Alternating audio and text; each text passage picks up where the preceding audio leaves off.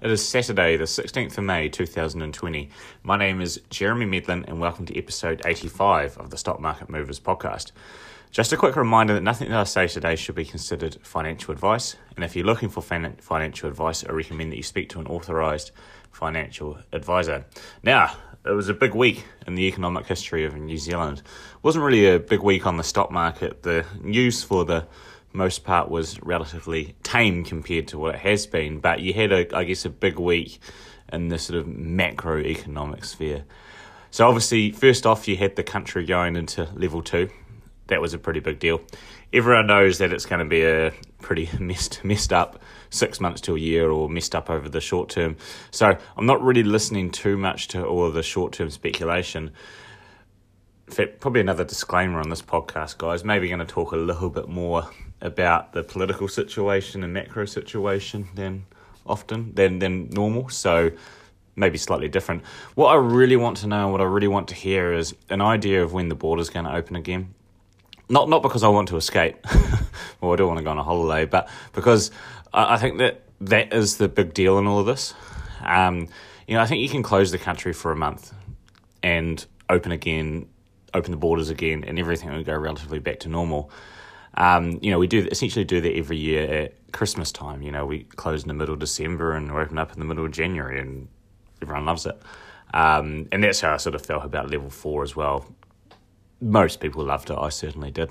Every year since the 1950s, not that I was around then, mind you, but every year since the 1950s, New Zealand has gradually developed its economy to be dependent on a certain number of tourists or migration or students a year. Basically, they've consistently since that time, the amount of people coming into the country has increased. And not having that for what looks like to be a sustained period is a big deal. And it's the flow-on effects as well that's a big deal. And what I would like to see from the government or from whoever is some sort of plan or idea about how we can get the border open. In my opinion, over the long term, having the border closed would be worse for the country than having the virus. So that's just my view. And I think it needs to be one of those sort of work together type efforts. Both political parties need to work together. It just needs to be one of those things where we need to sit down and figure out how we can safely do this as fast as possible. And they're talking about doing that with Australia and the Pacific Islands, and that's obviously the first steps, but it needs to happen as soon as possible. And people sort of go, oh, but New Zealanders will travel within New Zealand. And that's true. Maybe if you're planning a holiday to the Gold Coast, maybe now you're going to go to, I don't know, the coast of Christchurch or something. Or Kiwis are going to travel within New Zealand more, but it's not the same thing. So, for example, when I go on a weekend away to Tauranga or Whitianga or wherever, or I might eat out one night. I'll probably go to Countdown the next night. I might do one of the tourist attractions, but I'm probably just going to chill out on the beach and go for a swim. I'm not the Chinese tourist that this is a trip of a lifetime for, that's going to spend $20,000 on my trip. So there's a big difference between people travelling within New Zealand and people coming in from overseas. I just find it so punishing watching these press conferences and the journalists just asking pretty much the same question every day about short-term things.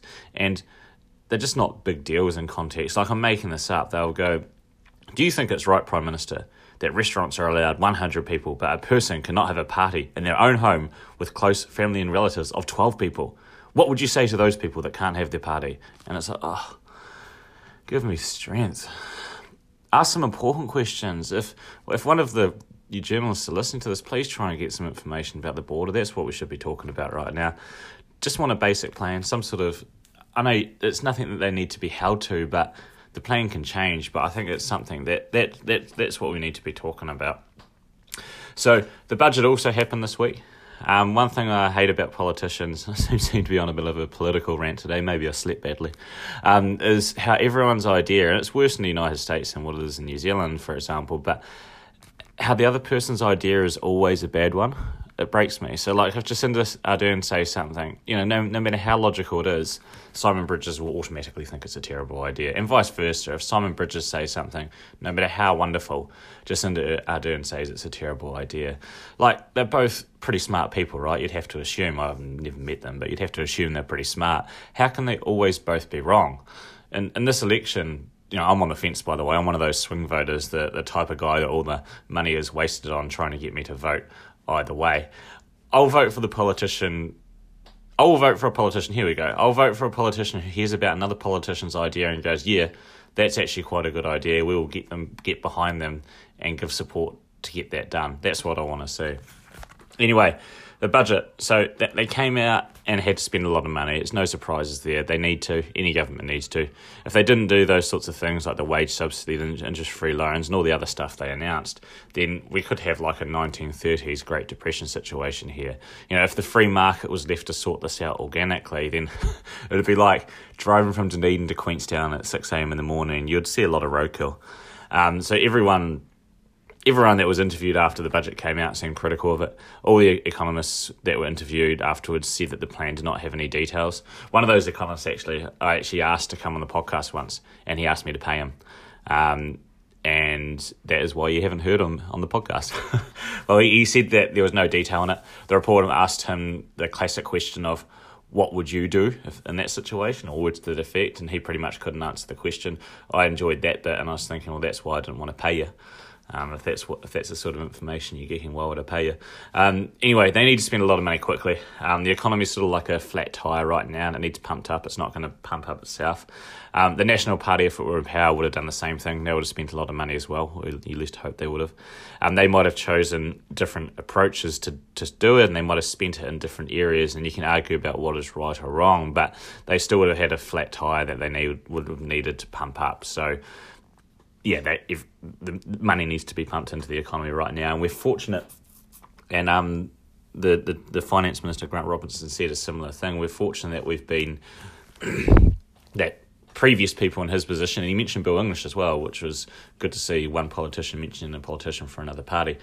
We're fortunate to be in a situation due to prudent financial management in the past where we do have the resources to draw upon in an emergency situation like this. So it's good to be a New Zealander at the moment. The country is going to take on a lot of debt, but we're equipped to do it, and we're equipped to handle it, and we'll be able to, once the economy does start up again, we'll be able to reduce that debt pile down to a manageable level for the next time something like this happens. And there's always a next time in markets. There's always times when government needs to step in and steer the ship in the right direction. Right, now turning to stocks, most of you will be pretty happy about this. Let's face it, you're not here to listen to my political views. Starting with Michael Hill Jewellers, all I seem to be talking about recently is retailers. I guess, these are the companies which are most immediately affected by the crisis at the moment. So Michael Hill, MHJ on the NZX and the ASX. I think ASX is their primary listing these days. So 100 Australian stores and 25 New Zealand stores are going to be operating from today. So if you are pining to get out and get your loved one a piece of jewellery, now is your chance. So they've had strong digital sales over this period, which you'd expect. That is obviously not enough to make up for the fact that none of the retail stores have been able to be open.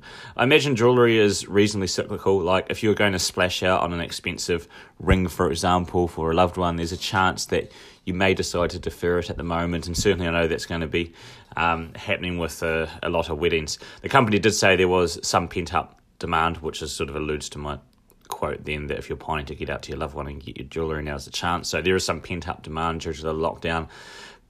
But that's a short-term thing, like a lot of the pent-up demand at the moment. So they've said reducing costs, non-essential expenditure, and they've described reducing the cost of doing business as well, which is getting rid of all unnecessary costs like everyone else at the moment. They're anticipating after this pent-up demand is over an ongoing impact on revenue and profitability, which, if you thought for 2 seconds about the jewellery business, you would be expecting. They're closing stores, 5 in Australia, 3 in New Zealand and 1 in Canada. They call this to date, so it could be a lot more. There's nothing remarkable about big retailers closing a few stores. It does happen reasonably often. a lot of retailers are always opening and closing stores, but I guess the fact is they're not going to be opening any for a while, and they mentioned 2 dates. So I guess they're starting with the stores that I guess the least marquee and the least profitable probably, and they may move on to other ones depending on how this shakes out. The stock is at 35 cents, which is cheap relative to its historical earning power, but I guess they're heading into a period where earnings are going to be a lot less than what they historically were, so it's not unsurprising to see the stock down there. Let's do another retailer, that's Hallensteins. Like Michael Hill, these guys are reopening the stores. They have also experienced strong online sales. They actually came out with a few numbers as well, which is interesting. They've said that sales for the 14 weeks from February 2nd were down 32.1% on the same period last year, and that they're reporting a loss of 2.8 million. So they're expecting trade going forward to be less than last year. I'm sort of like, hey, a loss of 2.8 million, that's not all that bad, really. And 32.1%, considering all your stores were closed, it means you're able to do some online sales. That's not too bad, that's not going to threaten the company. And I guess a company like Hallenstein, say, compared to Kathmandu, which has run a much more conservative balance sheet, is in a position to not prosper necessarily, but get through this, is to sail through these hard times and hopefully come out the other side as a company that, can continue to do well for its shareholders. Anyway, enough with the retailers. Let's talk about Abeno Healthcare. I'm not sure if I said that correctly. There's ABA on the NZX. Actually, they have a lot of similar characteristics to a retailer. They've got, I guess, a network of locations like a retailer does, and a network of leases. So they're opening up all the dentists. I hate going to the dentist, so I'm not going to be rushing back. I wonder if the pent-up demand situation is different for dentists. I guess it's not. There'll be pent-up demand for dentists as well. They're giving an EBITDA guidance of between 17 and 20 million. That's what they're expecting in this current financial year, matching their guidance. Sorry, I read that wrong. They had a good quote in their update, I'll read. As previously advised, it is expected that the business will make a full recovery to pre-COVID-19 earnings levels over time, and as patient visits build back up. However, clarity cannot be provided on how long this will take. So that's pretty much the same boat that everybody is in. They basically are thinking things will return to normal, but we don't know when. And because of this, they're not providing any guidance for the year 2021. So let's move on to another company, Freightways. I don't think we've spoken about Freightways much on the podcast before, and it surprises me. I don't actually know that much about them, but just looking through their website before I'm recording this, it's actually, quite an interesting company. I feel like it's a company I should know more about. I think I've generally just skimmed past them because I always felt the valuation was too high. But they own New Zealand Couriers, Post Haste Couriers, DX Mail, Sub 60, a bunch of brands that you've Kiwi Express, just scrolling through now, a bunch of brands that you probably would have heard of. I used to work for Post Haste back in the day when I was at university. It was like one of the worst jobs I've ever had. My job was basically get up at like 4 a.m. or something stupid and go and sort out the boxes into different bins for different courier drivers, and the courier drivers were all really angry, so you'd have to know the town that you're in really well and put the box in the different courier drivers, and you'd always make mistakes. They'd always yell at you. It was awful. Actually, before I quit there, they accidentally deposited like $3,000 into my bank account. I was like 18 years old, and like all this money showed up in my bank account, and I was just like absolutely shocked. It's one of those things you hear about, someone just ending up with all this money, and you think, maybe I would have left the company there and never heard from them again. But I was too honest. I called up the company and I said, look, you deposited all this money in my bank account. And they're like, no, we didn't. And I'm like, you did. We definitely did. And they're like, no, we wouldn't have done that. And I'm like, oh, okay then. So I just left it. And then like a week later, I get this call from an extremely apologetic HR company saying that, HR from Post Haste saying that, actually you were right, we did deposit the money, we don't know how it happened, we're really sorry. I'm like, you don't have to be sorry, you sent a bunch of money to me, I'm not complaining. And then the money just magically disappeared from my bank account. I don't know how it happened, I didn't even know that was possible, but it just vanished, disappeared from my bank account, and I got you wouldn't know this existed, but the biggest box of roses chocolates that you've ever seen sent to me in the post. Like, you've never, I guess the post haste drivers delivered it themselves, but you didn't know box of roses came in this sort of size, and it sort of made me think, man, if they actually had no idea. If I'd never said anything, I'd still have that money now. That would obviously be a bit dodgy and I wouldn't have done it, but they literally had no idea. They transferred me all that money, which was a tremendous amount of money for me at the time. Still a lot of money now, mind you. Could have bought some Freightways shares with it. Anyway, so I have to say that my first thought was that these guys would be less impacted by lockdowns than some other companies, but they said that their revenue dropped 32% in April, which is fascinating. Volume declined by more than 60%. I guess this is a good barometer for the wider economy as well. It's one of those ones where you can read their report and get an update of a small picture of how the economy is doing. So volume initially declined by more than 60% as we entered level 4. The mix of business was different, with a higher proportion of deliveries to consumers, which is logical when you think about it. They said that activity over level 4 grew to just under half of the previous volume. And I'll read a quote directly now. The commencement of level 3 saw a significant increase in activity as business customers returned to online operations and processed a backlog of orders. So there's that pent-up demand again, with a number of items on some days approximating Christmas peak levels. So they're flat out. This also saw the share of business deliveries B2B increase again, although not to the pre-alert level 4 levels. I sort of felt like driving around Auckland that a lot of people may have decided to go back to work and get things going again on Monday. Level 2 happened on Thursday or whenever it was. A lot of people would have gone, let's just have a long weekend and get back into it on Monday. I reckon that's what's happened, even though you've just had a month off. The CEO said, while it was pleasing to see our depots and couriers busy again under level 3, the future remains uncertain. Not knowing what impact a weaker economic environment will have on our activity levels does make it difficult to project forward activity levels. Same as everyone else, really. So it seems like they've weathered the first part of the storm, and it is what happens next is key. And this is what it's like for everyone at the moment, whether you're a stock market investor, whether you're a CEO of Freightways, whether you are someone that just has a regular job. Most people are just waiting to see what happens at the moment. Right, just before I go, just a quick word about where you can listen to the podcast. I saw a negative review about the podcast online that said that you need to be able to receive it on Apple devices, which you can receive it on your podcast Apple devices. You can listen to it on Spotify. You can listen to it in most places where you receive podcasts. You just need to type in Stock Market Movers. You can also listen to the Anchor link. I post the Anchor link each week on Facebook, but probably most places where you receive your podcasts you can listen to. So whether it's Spotify, I listen to most of my podcasts between Spotify and the Apple Podcast app, and I know you can. I don't listen to my own podcast, but I know you can listen to it on that. So thanks again for listening in. A bit of a different episode today with a bit more political chat and less company news, and that was just because there was less company news this week.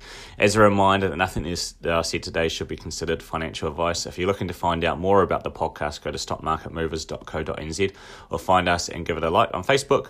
Share it with your friends also. Email me at jeremy@stockmarketmovers.co.nz. Once again, my name is Jeremy Medlin, and this has been episode 85 of the Stock Market Movers podcast for Saturday the 16th of May 2020. We'll see you all again next week.